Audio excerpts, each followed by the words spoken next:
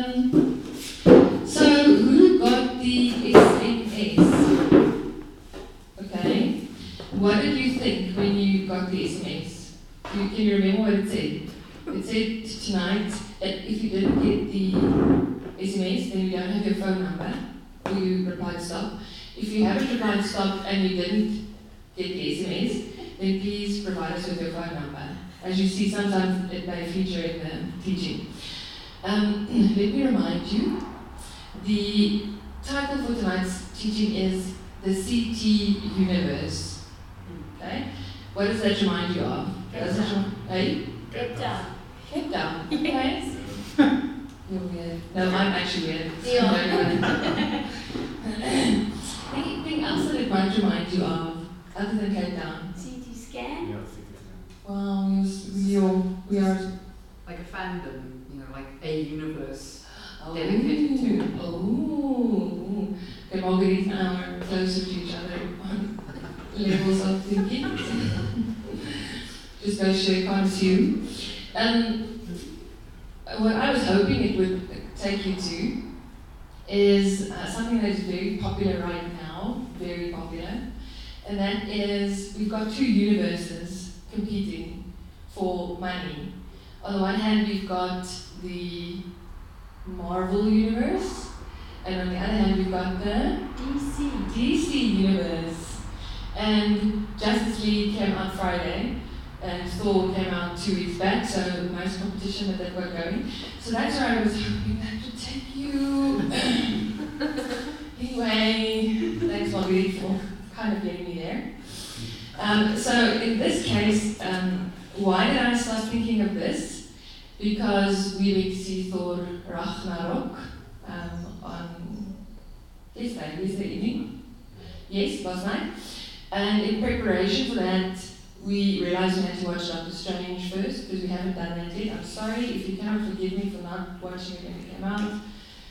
The Lord forgives me. And then we realized that we couldn't remember what happened in Thor: The Dark World, so we decided we had to watch that again, which I'm glad we did, because, well, I remembered some things. Sadel, it was like a whole new movie to him. Like, did this ever happen?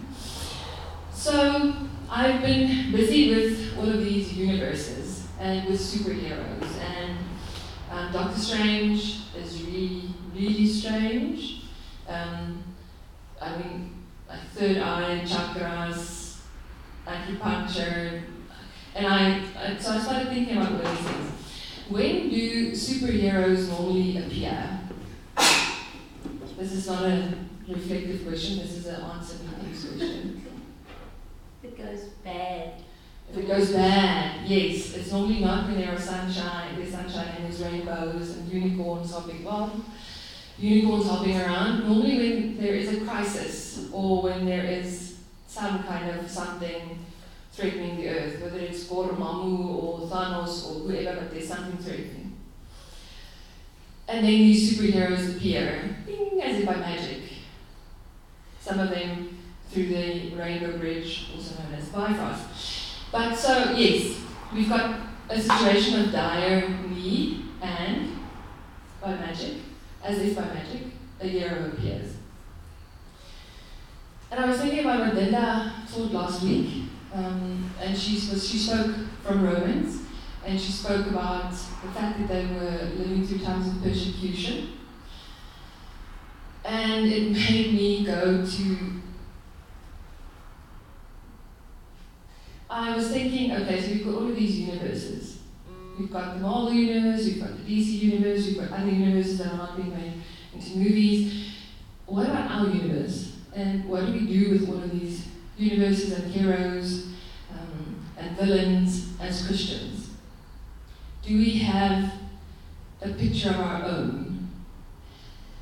Which made me go to Revelation, which I said I wouldn't, because it's complicated when you go to Revelation. So we are not diving deep, we are only going on the surface, don't worry. I hope you won't have nightmares after tonight. Because Revelation was written to Christians who were living through times of persecution.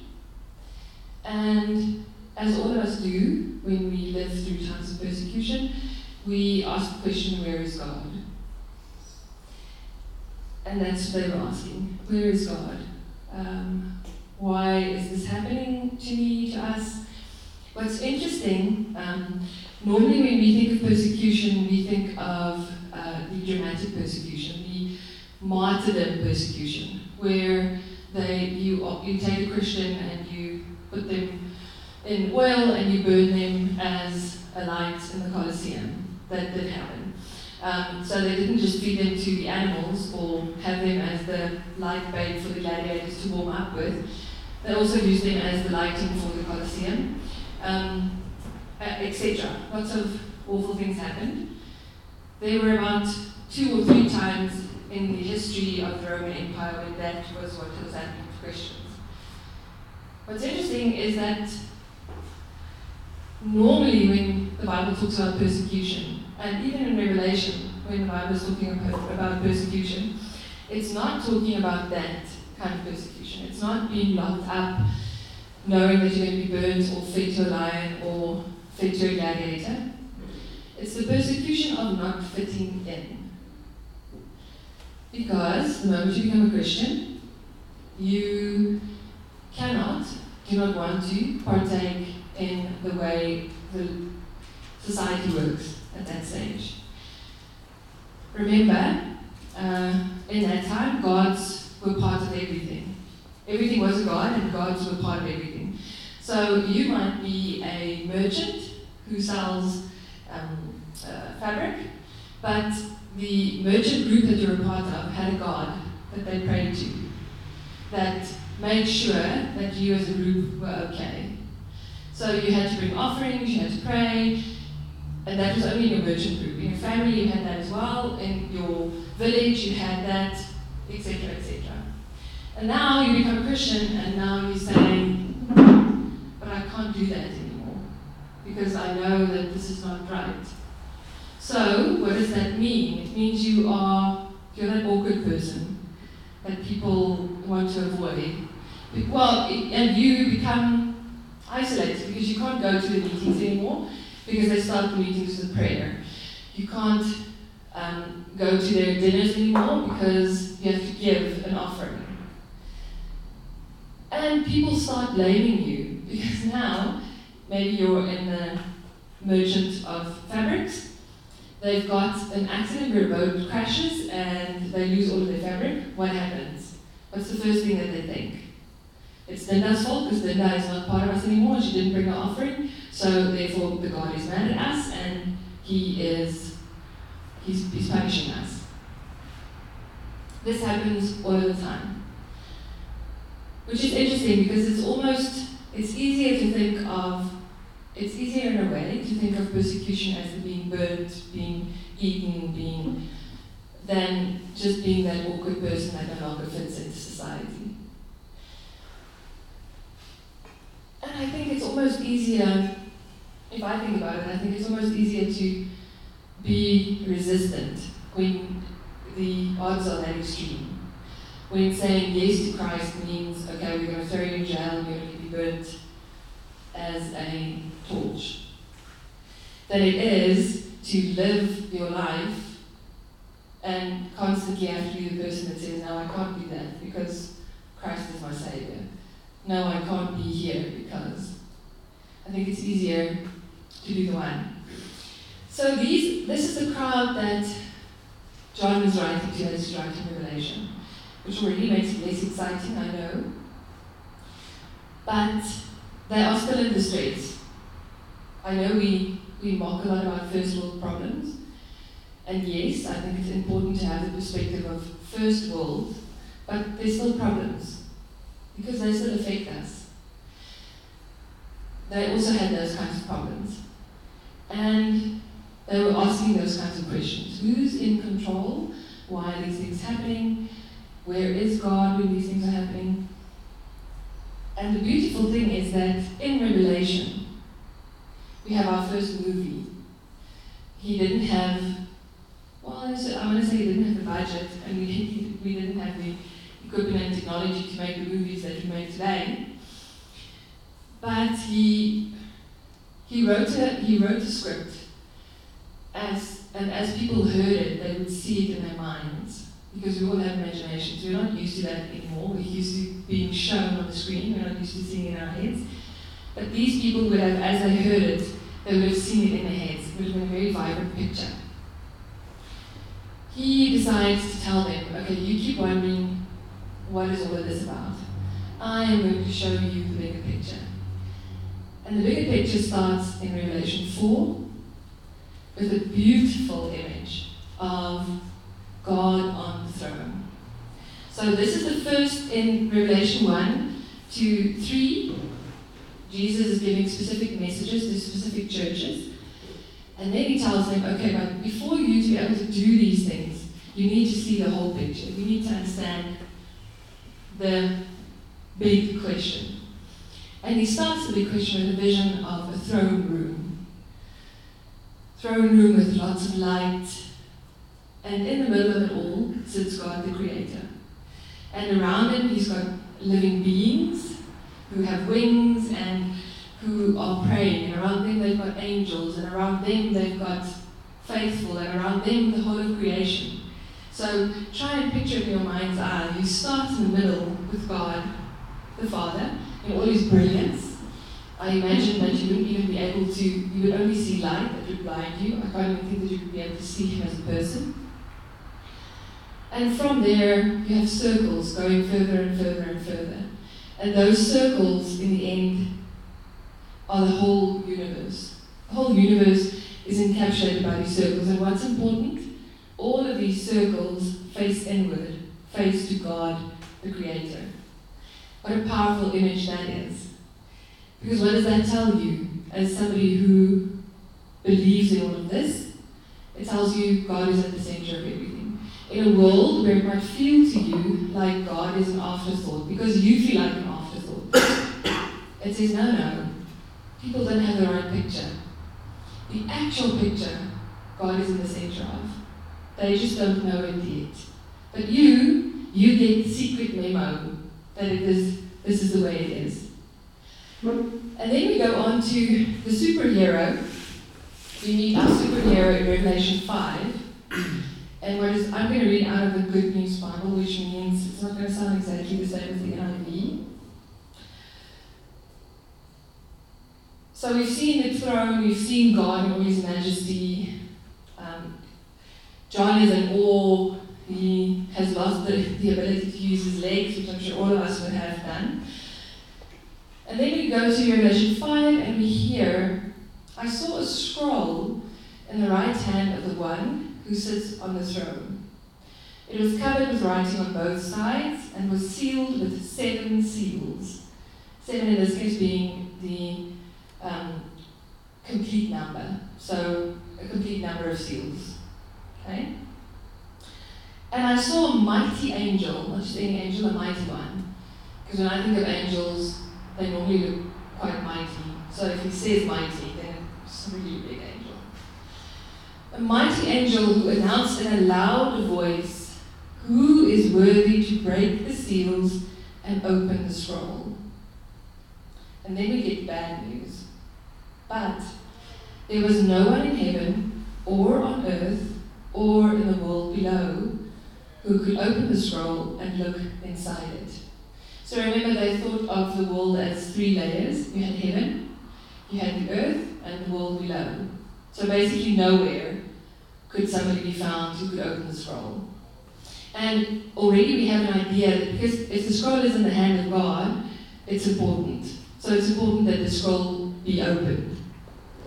So, of course, the reaction is, I cried bitterly because no one could be found who was worthy to open the scroll or look inside it. Picture the scene. There's been asked who can open the scroll, and messengers are sent out everywhere. So you are standing there waiting as messages go out and come back, and every time somebody comes back, you're like, and then, no, there's no way. So your emotional tension becomes that much that in the end, when the last messenger comes back and says, look, I've been to the pillars of the earth and there's nobody, you are hysterically crying, because that means that there's nobody. So as John is crying like this, and snot coming out of his nose, we hear one of the elders say to me, "Don't cry, look. The Lion from Judah's tribe, the great descendant of David, has won the victory, and he can break the 7 seals and open the scroll." Pause there. Somebody's found, and it's not just anybody, because you remember these are Christians. Well, all of us know these stories, we're supposed to know these stories. Who is the Lion of Judah? Have you heard that before? The Lion of Judah? When they talk about the Lion of Judah, it's the Messiah. The Messiah who comes in power. That's why he's the lion. So he is the one. Remember, the Jews always held onto, especially after the exile, they held onto the hope that God would send the Messiah, who would come and who would release them from whoever was ruling them at that stage. At this time it was the Romans who kept ruling them. That the Lion of Judah would come in power, and with power would destroy the might over them. So he would crush them into nothingness, and the Israelites would be able to stand up and be victorious and live in Jerusalem, and it's a happily ever after on the bodies of the Romans, which always makes a happily ever after better. Because I mean, you've been tortured by these people, tortured. So it's better when they're dead, and you can stand on top of them and say, "Ha, we won." That's what the Lion of Judah is. It's a powerful picture. If you had been sitting there crying hysterically because nobody has been found, and then somebody comes and says, "The Lion of Judah has come," who do you expect to see? Who would you see in your mind's eye? If you think about it. Maybe because I saw Thor yesterday night. That's the kind of person I think of. If I think of him as a person, the Lion of Judah, if it's not a lion, then it's going to be somebody big and strong and powerful. And he's not even going to, because they don't walk, they march. That would be who I see coming into the circle to come and take the scroll, and I can hear the lights, I can see the lights, I can hear the angels, this holy moment, and he takes the scroll. It's a powerful image. What do we read in the next verse? So we're looking for the Lion of Judah. Everybody's, where's the Lion? Where's the Lion? Then I saw a lamb standing in the center of the throne, surrounded by the 4 living creatures and the elders. The lamb appeared to have been killed. It had 7 horns and 7 eyes, which are the 7 spirits of God, which does not mean that the Holy Spirit is 7 spirits, it just means he is complete. 7 is the number of completeness. That have been sent throughout the whole earth. The Lamb went and took the scroll from the right hand of the one who sits on the throne. As he did so, the 4 living creatures and the 24 elders fell down before the Lamb. Each had a harp and gold bowls filled with incense, which are the prayers of God's people. They sang a new song. "You are worthy to take the scroll and to break open its seals. For you were killed, and by your sacrificial death you bought for God people from every tribe, language, nation, and race. You have made them a kingdom of priests to serve our God, and they shall rule on earth." Again I looked and I heard angels, thousands and millions of them. They stood around the throne, the 4 living creatures and the elders, and sang in a loud voice, "The Lamb who was killed is worthy to receive power, wealth, wisdom and strength, honor, glory and praise." And I heard every creature in heaven, on earth, and the world below, and in the sea, all living beings in the universe. And they were singing, "To him who sits on the throne and to the Lamb be praise and honor, glory and might, forever and ever." The 4 living creatures answered, Amen, and the elders fell down and worshipped. Our God is a God of paradox. And there are few pieces that show it as beautifully as Revelation 5. Because our hearts are filled with excitement after we've been brought down. Remember, this was read to the people, so they heard this and they would have felt this. You hear that we're searching for somebody who can open the scroll. There's nobody, there's nobody, there's nobody. We're crying. No, there is somebody. It's the Lion of Judah. It's the one that's been promised. Yay! We're waiting for the Lion of Judah to appear. And it would be okay if you look like Chris Hemsworth. You might need to be a little darker, because otherwise it's culturally inappropriate. Anyway, we're waiting for him to appear. And who appears? Everybody's the lion, the lion, the lion. A lamb. As far opposite of a lion as you can get. There's nothing more opposite to a lion than a lamb. Okay, there is a dead lamb. Because that's what he is. It says, a lamb who was killed. Now, for somebody, remember, John is not in the middle of all of this. John is standing a ways away. So for him to be able to see that it appeared to be a lamb who was killed, the lamb needed to have looked like he was killed. So what does this mean? He's covered in blood. He's probably broken. He's not Chris Hemsworth appearing. He is a broken, battered lamb. And now we go back to Jewish holiness. Because holiness was what? Holiness was to be unbroken. Holiness was to not have something like blood on your outside. So not only is it not the lion, it's the lamb. It's an unholy lamb. Because it's a lamb that's broken, it's a lamb that has bled, it's a lamb that has died.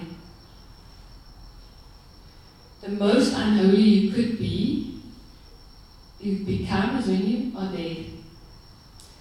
People who come near dead things had to go through several rituals of purification for quite a few days before they were able to go into God's presence again. And this is the hero of the story. This is the guy who is able to open the seals.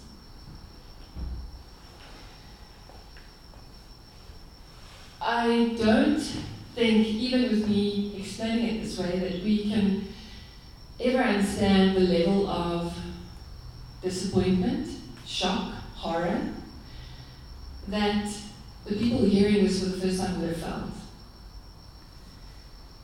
I think they probably sounded like Peter did when Jesus told him, well, he was great. Jesus asked him, who am I? He said, you're the Messiah.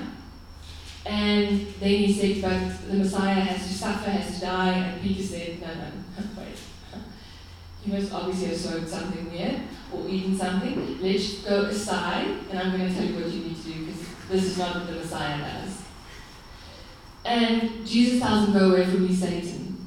Not because he thinks Peter is Satan, but because Peter is tempting him to become something he's not supposed to be.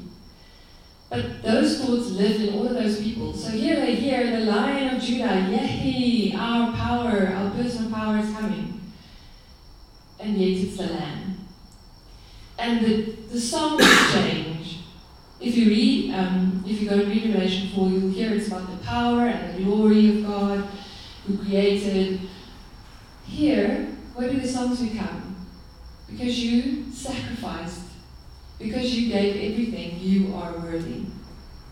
A new theme is introduced. And I'm sure all of them sat there and thought, well, they didn't know the word, but sat there and thought, damn it, this is not what we wanted to hear. This is not the story of power and glory.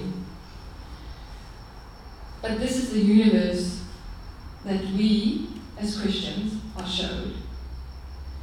And as the Lamb opens the scroll, history starts happening. Judgment starts coming. And it's a process that started when the moment he went into heaven. And it will continue until he comes back. When that is, not even he knows, so I'm not going to guess. I think he's giving us all a chance to try and make a difference and maybe bring one or two more people with us into heaven, but that's just me. No, wait, he also says that. So here it is. Here's the universe.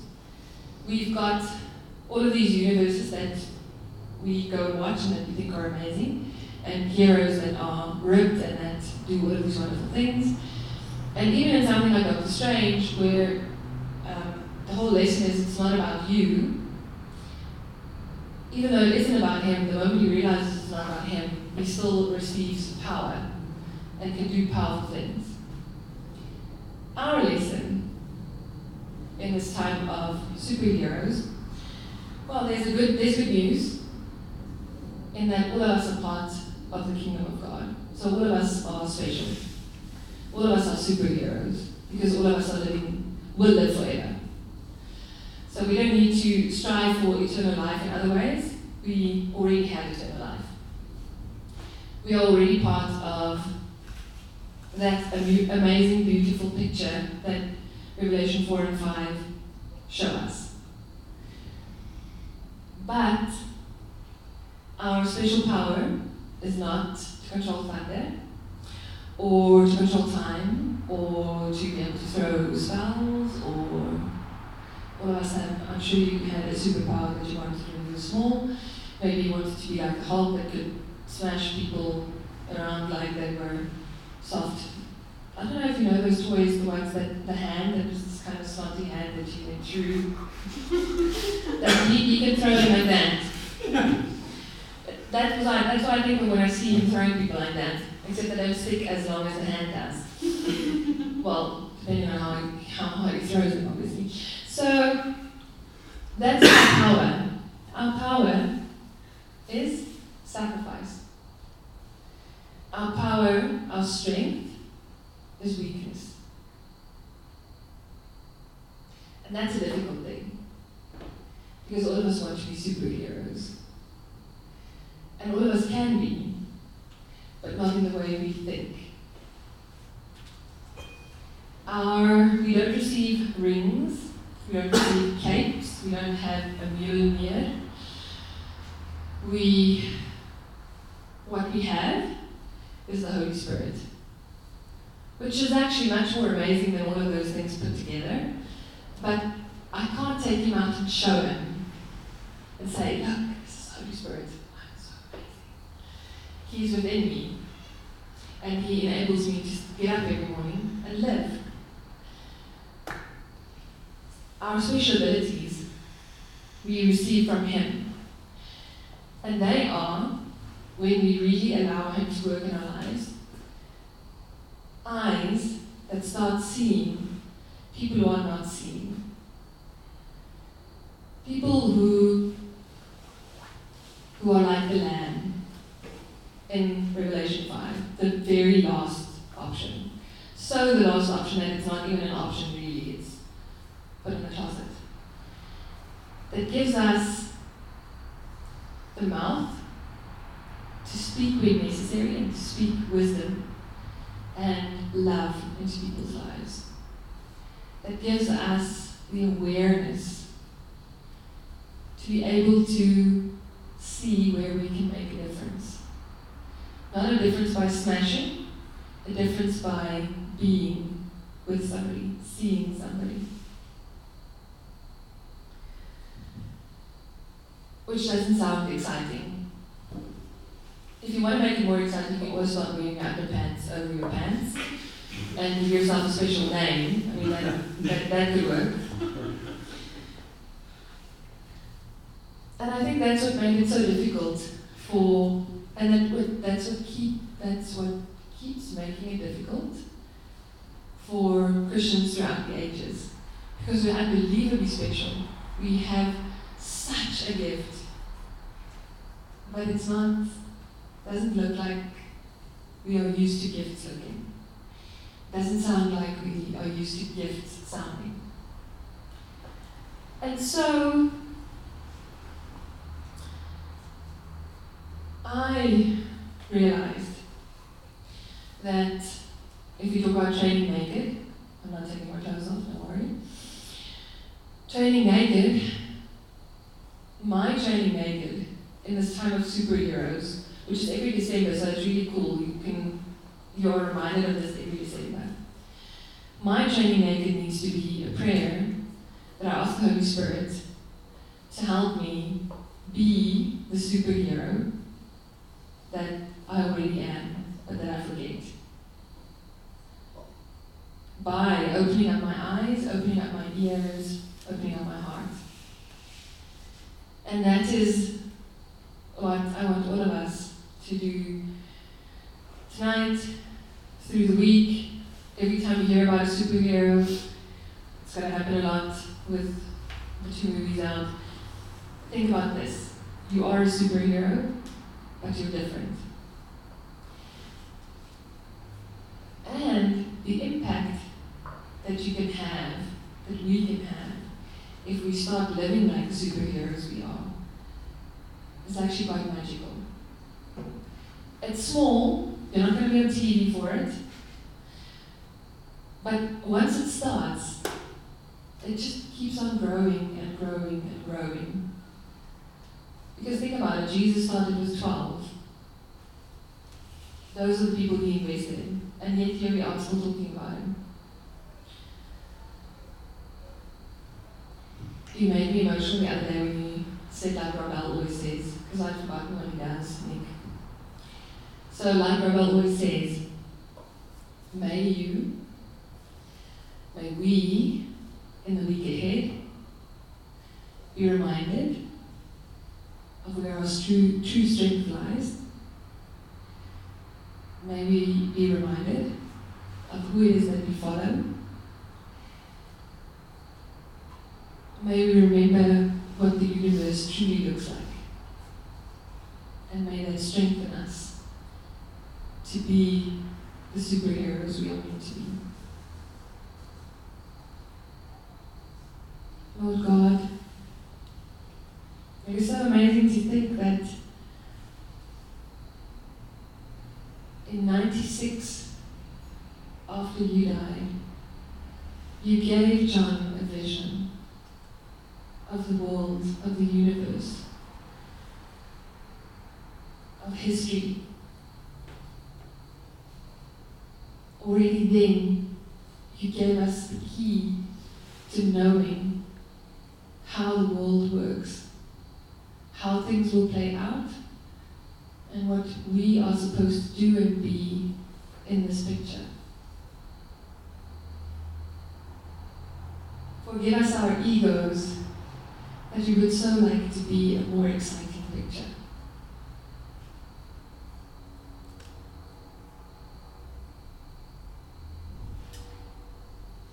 Help us in a world filled with powerful people, in a world obsessed with power and glory, strength. Help us through your Spirit to remember that true strength is not being able to smash somebody around. That true wisdom and true power is not in power.